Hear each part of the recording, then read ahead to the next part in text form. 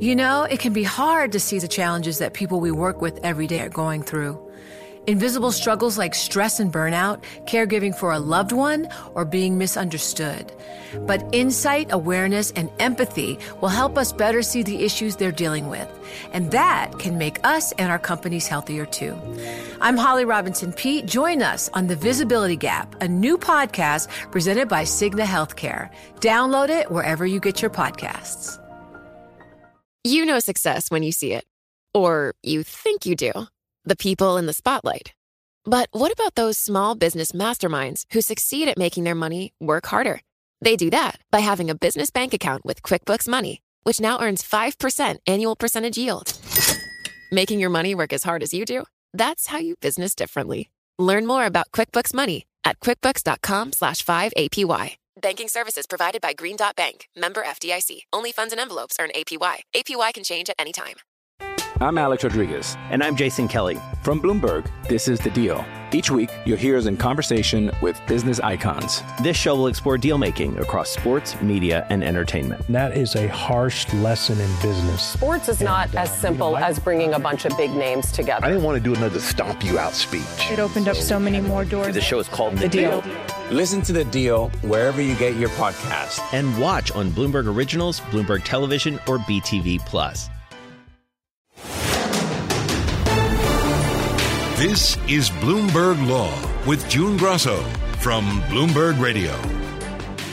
Is it on or is it off? That's the question that's been asked about Elon Musk's deal to buy Twitter for the last 6 months. Now, Musk says it's on. In a letter on Monday, the world's richest man made the proposal to go ahead with the $44 billion deal to buy the social media network on the original terms. But Twitter has not dropped its lawsuit to force Musk to go through with the deal, and the trial date is still set for October 17th. So what's going on? Here to tell us is Eric Talley, a professor at Columbia Law School. Why do you think Musk came in at the original offer price instead of trying a lower price? Well, look, like any situation in which the parties or a party is reaching or trying to find resolution, there could be a whole bunch of different reasons. One of them, most practically probably, is the fact that everything is lined up to close the deal at $54.20. The shareholders have voted. Proxies have been sent out. The lenders have signed up to a deal that's going to go off at that price. So if you're going to change the price from that, like if we were going to go for a settlement at $53.20 or something like that, pretty much all of those things have to be put back in place again, and that can take some time. And, in the current market conditions, no one really is the biggest friend of trying to stall so long as you're trying to get this deal done. So that may be one of the main reasons why there's some attraction to getting exactly the same financial terms as were with the initial deal. And what drove Musk to make this offer now? A couple other things almost certainly drove him to do this now as opposed to 2 weeks ago. The first is just, over the last couple of weeks, it has become clear that several of the defenses that Mr. Musk was trying to put forward, those windows were starting to close a little bit. His bot hunt that he was engaged in didn't seem like it was yielding the types of gross disparities between Twitter's disclosures and what the data scientists were finding that he could walk away because that was a material adverse effect. That probably was also going to imperil some of the situations related to fraud. A lot of the earlier discovery motions dealt with communications back and forth, and it seems pretty clear that Mr. Musk was well aware of bot issues. In fact, that's why he was going to go into this deal, and he was telling everyone about it. So I think a lot of the off-ramps that he had kind of hoped he'd be able to get, those windows started to narrow considerably, and it made it look more and more like, well, this may be a company that I end up owning. When you combine that with the fact that, A, he's about to go into a deposition, that deposition was probably going to be excruciating, long, and possibly a little bit embarrassing because there are a lot of claims that he or his lawyers had made that had been, almost fully rebutted by other witnesses. And it's clear that he was going to be called and may still be called on a lot of those inconsistencies. And, that would be videoed and shown in court. So I think that going into that deposition, they're never fun, but this one was going to be a particularly unpleasant one. And then you finally combine it with the fact that if things are starting to shape up to look as though Mr. Musk is now overwhelmingly likely to be owning Twitter however this thing settles. How much more does he want to try to kneecap this company? Because most of his defenses, pretty much boil down to saying Twitter's a terrible company. Who would want to buy it? Who would want to own it? Who would want to work for it? Who would want to be a customer of it? And if that's going to be his booby prize at the end of the day, maybe he sort of thought it's best I stop being sort of the saboteur and start being the booster of this company. And so it's not terribly surprising that at some point, once he realized that he's going to be trying to recruit people to stay, the employees to stay, and other investors to come in, that involves telling a positive story, not a negative story. And the earlier he can pivot to doing that, perhaps the better. His offer was made with a proviso that the Delaware Chancery Court enter an immediate stay of Twitter's fight and adjourn the trial. His offer came with the proviso that there be an immediate stay of Twitter's legal fight and an adjournment of the trial. Twitter has not done that. Is this a case of fool me once, shame on you, fool me twice, shame on me, fool me 3, 4, or 5 times, shame on Twitter? Well, that was a nice try by Mr. Musk, but quite frankly, the imagery of Lucy holding the football and Charlie Brown running up to kick the football again, I think is definitely in play here, right? The fact of the matter is that letter sort of says, I am going to undertake to agree to do what I've already agreed to do and was trying to back out on. And so when you really read that letter closely, yes, it signals that he's had a change of heart, that he's willing to try to close this deal on its original terms. That's great news for Twitter. But it doesn't really put his money where his mouth is. It's conditioned on an immediate stay of all proceedings and on the debt commitments closing. Well, the fact of the matter is that doesn't really change any of the positions that he was in. All it does is it signals that he's now more open to closing on these particular terms. So Twitter would be foolish if they said, okay, now that you've signaled this relatively limp willingness to go forward, we should just put everything on hold, even though we're careening towards an October 17th date. If part of what was motivating him to issue this letter was sort of a fear of walking into that deposition room, well, if that's, his come-to-Jesus moment in deciding he's going to soften up on this deal, why would Twitter ever want to put on the brakes on their lawsuit? So if I'm Twitter's attorneys, and it seems like this is what they've been doing, you're telling your associates, no, you don't plan a trip to the Bahamas that week. We're planning to go to trial, and until and unless the ink is dry on a deal that's much more credible than the first one, we're not going to let this slow down, any or at least not very many parts of the schedule that we put in place to get us ready for trial. What happens next? Is the deposition going to go forward? Well, the deposition is scheduled to be on October 6th and 7th, I think, and that is absolutely still in the books. Now, they might push the deposition by a couple days. It's conceivable they would, particularly if it's the queasy feeling about that deposition that is, in fact, inducing a little bit of softening up of Mr. Musk. That is probably going to mean that other things get accelerated into its place, and that would give them maybe, 48 hours to try to work out whether they can get all of their ducks in a row to close the deal. But, if they are negotiating in the background what this closed deal is going to look like, I would expect that Twitter is trying to make sure that there are concessions there that are a little bit more concrete than merely a repetition of the promise that he made back in April to close the deal. So, for example, they might have him stipulate the various legal outcomes and essentially say, I'm going to agree that specific performance is in fact the right order here and concede my liability on the issue. Or alternatively, they might say, okay, if you want to go through with this deal and it's going to take a few more days or weeks to get things lined up, we would like you to immediately put enough cash and stock in other companies like Tesla and SpaceX into an escrow account so that if you try to back out on it, we don't have to try to haul you into court for a specific performance decree. We'll just have a judge attach that account and have it empty out to us, and that will kind of put your money where your mouth is. So there are ways that they could try to put a few more teeth into this undertaking to close this deal at $54.20. But I can't imagine that they would simply be happy to both delay and just reaffirm the all of the provisions as they are. Now, they can't do too much to the deal to change it around, or else they're going to have to go back and issue new proxies to shareholders, get another shareholder vote, and go back to the debt commitment letter and hope to get a new one of those as well. So these will be mainly sort of additions or riders to ensure prompt payment by Mr. Musk, and adding on something like an escrow account or an admission to liability wouldn't necessarily require changing the other terms of the agreement. What might the judge do to make sure that this deal happens before she decides to cancel the trial?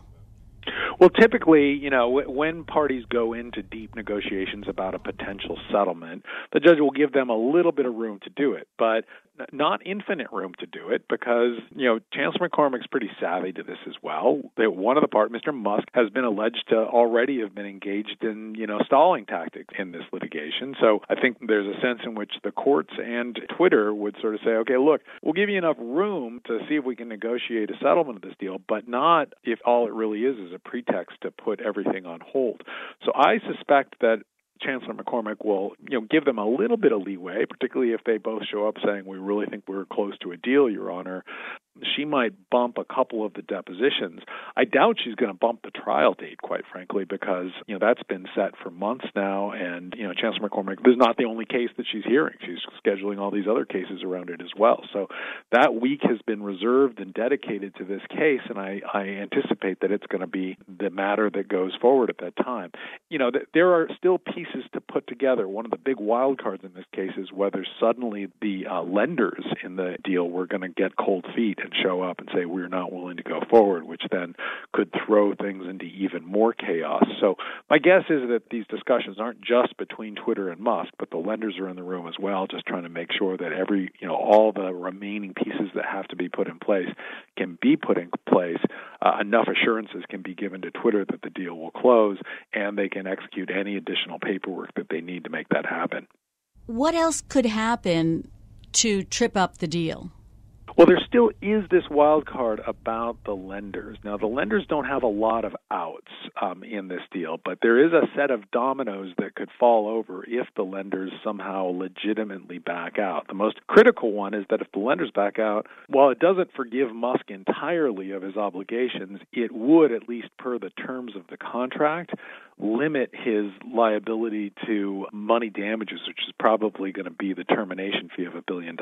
So the lenders backing out for independent reasons, not goaded on or coached by Mr. Musk, has always been kind of an interesting wild card in this situation. And there aren't too many outs that the lenders have, but it could well be that one of the things that is going to be, really critical for the lenders and is actually part of the deal itself is that there has to be a solvency certificate that is issued for Twitter, that it's got to be assured that it's going to be solvent upon the closing of the deal, that it won't have liabilities in excess of assets or won't have cash flows that are incapable of meeting its debts. Someone's got to sign on to that, and weirdly enough, the entity that has to sign on to that solvency certificate is Elon Musk himself. So there could be some kind of odd fun and games that take place in which Musk says, I don't think I can sign on to the solvency certificate, and therefore the banks are going to pull their lending, and therefore he doesn't have to close under the contract. I do think that there is a danger that if that happens, though, it's going to be perceived by Twitter and probably the judge as being a little bit too cutesy. So I have some reservations about whether they're even going to try to go down that road. It is a theoretical possibility, so that might be something to keep our eyes out on. And the letter that Mr. Musk sent about his offer to, come back to the table at 5420 also says, well, provided that the debt gets funded as well. So he has kind of worked in some wiggle room, some margin of error on that front as well. And it's something that, you kind of look at and you say, okay, this is a letter that has some concessions in it, but it is not yet the paragon of predictability that I think Twitter would want, or the judge. Eric, is it just coincidence that Musk was getting blowback for his peace plan proposal on Ukraine, and then news breaks the next day that he's going forward with the Twitter deal? I do think that there have been, in addition to a bunch of the other distractions, right? Mr. Musk's decision that he's going to engage in foreign policy initiatives for Ukraine being only one of them, but some bad news for Tesla in terms of their production numbers and so forth. I do think there's a sense that the number of other distractions have grown sufficiently large that maybe Mr. Musk sort of thought, okay, this was fun for a while, this was entertaining for a few months, but now I got other things on my plate, and you know what? I kind of see where this is going anyway, so I might as well close this deal. I think you combine that with the fact that this was not destined to be a walk in the park, this deposition. I think there would be a lot of cringeworthy moments for Team Musk during this deposition of statements that are just outright inconsistent and, by Twitter's account, just lies about what Mr. Musk did and didn't do in his communications back in April. That no one really wants to have to sit through that squirm fest of a deposition unless you're the lawyer that's taking the deposition, I guess. Thanks so much, Eric. That's Eric Talley, a professor at Columbia Law School. It can be hard to see the challenges that people we work with every day are going through. Invisible struggles like stress and burnout, caregiving for a loved one, or being misunderstood. But insight, awareness, and empathy will help us better see the issues they're dealing with. And that can make us and our companies healthier too. I'm Holly Robinson Peete. Join us on The Visibility Gap, a new podcast presented by Cigna Healthcare. Download it wherever you get your podcasts. You know success when you see it. Or you think you do. The people in the spotlight, athletes, actors, artists. But what about the people behind the scenes? The ones who make it all happen. The lighting engineers, the sideline photographers, the caterers. They're small business masterminds. And if there's one thing they have in common, it's making their money work harder. That's why they have a business bank account with QuickBooks Money, where they are now earning a generous 5% annual percentage yield. Yes, 5% APY. Making your money work as hard as you do? That's how you business differently. Learn more about QuickBooks Money at quickbooks.com/5APY. Banking services provided by Green Dot Bank, member FDIC. Only funds and envelopes earn APY. APY can change at any time.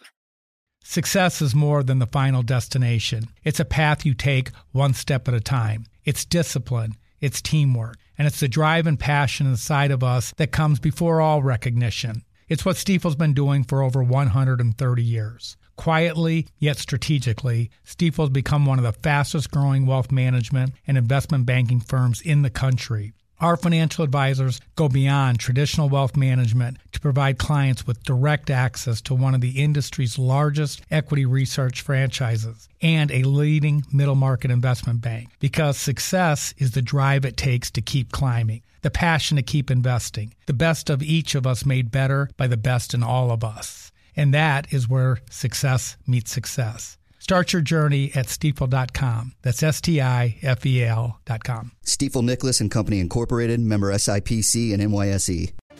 Tom Barrack, the founder of Colony Capital and a close ally of Donald Trump, is on trial in Brooklyn for using his access to the former president to secretly help the United Arab Emirates to try to gain influence over American foreign policy. Prosecutors say that Barrack and his former assistant, Matthew Grimes, were the eyes and ears and voices of the UAE, providing the country with sensitive information and access to the highest levels of U.S. government. But the defense says Barrack was a globe-trotting businessman who ran a $40 billion investment fund and called the prosecution's allegations that he was an illegal foreign agent nonsense. Joining me is Bloomberg legal reporter Patricia Hurtado, who's covering the trial.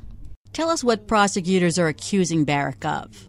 Well, Tom Barrack is a longtime friend of Donald Trump's, who acted as one of his campaign finance guys in 2016. The government alleges that during the run-up to the election, as well as Trump's election as president, he and his former assistant, a gentleman named Matthew Grimes, basically conspired to act as unregistered foreign agents for the government of the United Arab Emirates. And the allegations are that he agreed to do the UAE's bidding to help influence the new presidency and the new administration, arranging for meetings, talking points, He denies it all. He said he was just a businessman doing his business. The government alleges he made money. According to the government, the Emirati Sovereign Wealth Funds later invested about $374 million into a fund and real estate projects he backed. So was there any formal agreement or anything that the government can point to specifically show the agreement? No, which you have to do, and so if you are acting as a foreign agent, it's a 951 violation, Section 951, and according to this, you're supposed to tell the U.S. government that you're doing lobbying for the foreign country. The U.S. says he failed to tell them, that he never registered. Neither did Grimes. Meanwhile, they charged an Emirati, who is now a fugitive, of acting as the point man, basically, for the United Arab Emirates in the U.S. with Barrack and Grimes, and then the minute he understood that the U.S. was investigating that, he left the country. And what about Barrack's associate that's on trial? Yeah, he's his young assistant. He was 22 when he started working for Barrack right out of Wharton. And he's accused of helping arrange these meetings and helping arrange these communiques. But his lawyer, Abby Lowell, has said he was just a gopher for Barrack, arranging for making sure he had his boss's smoothie every morning and the coffee was hot, and that the Colony Capital private jet had the right food in it. So he was basically his assistant, nothing more. So is the defense he didn't do it, or he didn't get money for it, or what? It's both. That he didn't do it, and if he got money, it was because of investments that were just separate and apart from any kind of activity. Basically, that he denies any wrongdoing. He denies being an unregistered foreign agent. He denies acting and lobbying on behalf of the United Arab Emirates. And in fact, he's argued that there were actually points where he was advocating for Qatar. There was a blockade against Qatar, and he was advocating for Qatar, which is another Gulf country which was violently opposed by the UAE, and they were basically sworn enemies. So why would you support one country and then support another country when they're enemies? What would you say from the opening statements is the best piece of evidence the prosecution has? Well, I mean, the other thing that he's charged with is lying to the FBI about this investigation when they question him point blank. Now, a lot of the evidence has been alluded to, but it's under seal because it's classified. So there's apparently information there that has been redacted. Half of the documents that get filed are blacked out. According to the defense, they expect to call people in the former Trump administration to discuss that Trump and high-ranking officials in the Trump administration were aware that Barrack was talking to the Emiratis, and this was just the way they did business. And they were using Barrack because he was well known to them, because one of the arguments is that Trump gets elected as a businessman and a former reality TV show host, right? So he doesn't have the traditional avenues of knowing who's going to be a former foreign policy advisor, you know, that can be a conduit to reaching the newly elected president. So, but he would still have to register as a foreign agent, though, wouldn't he? Yeah, he would. But I think the argument is if Trump maybe knew and maybe high-ranking members of the administration knew that this was being done, I guess there is an argument of plausible deniability as far as the defense is concerned, right? Because if they knew, what's the problem here? And that perhaps another administration is seeing different because Trump's no longer in office. It seems like lying to the FBI is one of the prosecution's sort of fallbacks in these cases, and that's an easy case for the prosecution to make because the FBI usually has the answers before they ask the questions. Yeah, but it's interesting because they're arguing the same defense Martha Stewart made, which is, you guys didn't take notes. I mean, you took notes by hand, but you didn't record it. How do you know? You didn't write the questions down. How do we know that the answer was wrong when you don't have the question he answered? You know, you have an answer, but you don't know what the question was. And so how's the jury supposed to infer the worst possible interpretation and take the worst inference? Well, we know that defense did not work for Martha Stewart. How was jury selection? One of the interesting things that happened during jury selection is jurors were questioned closely about their feelings about Donald Trump himself and how closely they followed the 2016 campaign. And the judge actually asked prospective jurors, how did they feel about Trump, Donald Trump himself, and what would they think if he came in to testify as a witness in this case? So that was extraordinarily unusual to hear that, especially at a time when we're having the Mar-a-Lago investigation and whether or not, the January 6 hearings are going on and what transpired there. So it's quite interesting that there's some possibility that Donald Trump or high-ranking members of his administration could be called in to testify, including Jared Kushner and possibly former Secretary of State Rex Tillerson and former Treasury Secretary Steve Mnuchin, about what did Barrack say and what did you know about it. Did the judge let jurors on who had any negative thoughts about Trump, negative feelings about Trump? For the most part, it was almost like if they were very discreet, they did not get kicked off the jury for cause.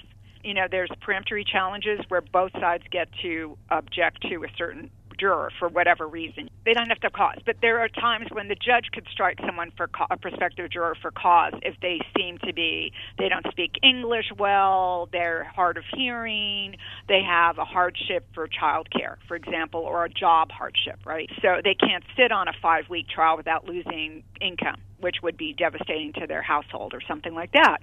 So there were people that were very articulate critics of President Trump, including prospective jurors that had said he was a crook. Now, those people got struck for cause immediately, or people who were very loquacious and talked at length about how closely they followed the election and that they wanted Hillary Clinton to win. They were obviously candid, and they got struck for cause.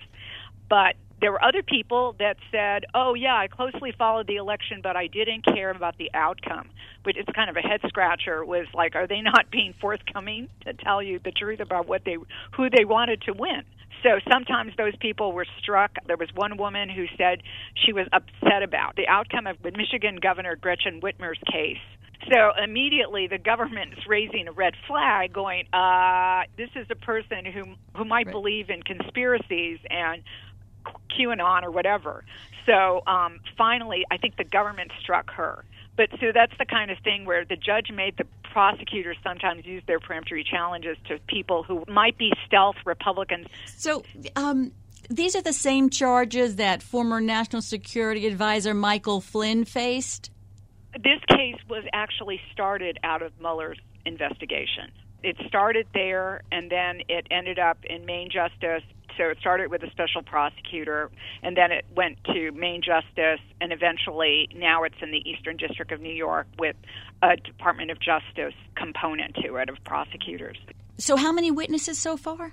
Any interesting witnesses so far? There's been a testimony from an expert, and he's a professor of Middle East studies, basically, and he's talking about the history of all these countries and sovereign wealth funds, which to me was fascinating because he's talking about these Gulf states who have principalities. They're run by sheikhs or princes or kingdoms, and they are oil rich. And some of them, like the UAE, United Arab Emirates, was interested in using soft power. And they use their sovereign wealth funds, some of them with, unbelievable amounts of cash behind them. One of the sovereign wealth funds has something like $800 billion in assets. And they do things like to win soft power and win goodwill around the world, investing in things like sports teams like Arsenal or Manchester United. The United Arab Emirates built a stadium in downtown London based with, for goodwill. You can also see the Saudis doing this with Live Golf, which has decided to invest and have golf tournaments, to the criticism of some people. So it was fascinating to me to hear this, soft power influence and what they're trying to do to buy goodwill including also back endowed chairs at universities for academic and research, as well as at think tanks. So it's fascinating to listen to. So this next week, I think we're supposed to listen to more experts to set the stage of what was at stake, why would have Barrick done this, and why the government thinks Barrick did this. You have the two defendants. They both have their own attorneys. Does their defense contradict each other in any ways? No, it's essentially a joint defense. And, you know, Grimes' defense lawyer showed jurors pictures of his client. He apparently met Tom Barrick as a 16-year-old. He started a DJ business in Santa Barbara when he was 14, and when he was 16, he got hired by Barrick's wife to be the DJ at Barrick's son's graduation party from 8th grade.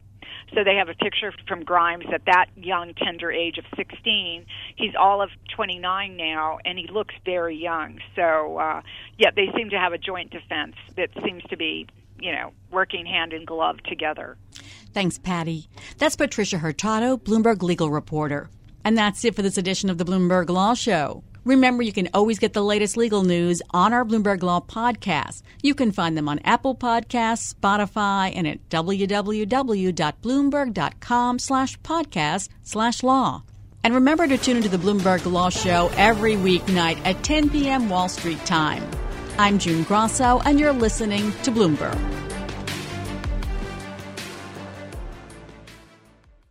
It can be hard to see the challenges that people we work with every day are going through. I'm Holly Robinson Peete.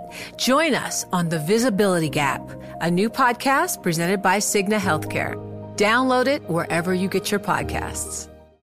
Join Bloomberg in San Francisco or virtually on May 7th for The Future Investor, Data-Powered Transformations. This 2024 event series will examine how data is not only playing a pivotal role in investment decisions, but serves as a driving force behind the construction of innovative, investable enterprises. This series is proudly sponsored by Invesco QQQ. Register at BloombergLive.com/futureinvestor/radio.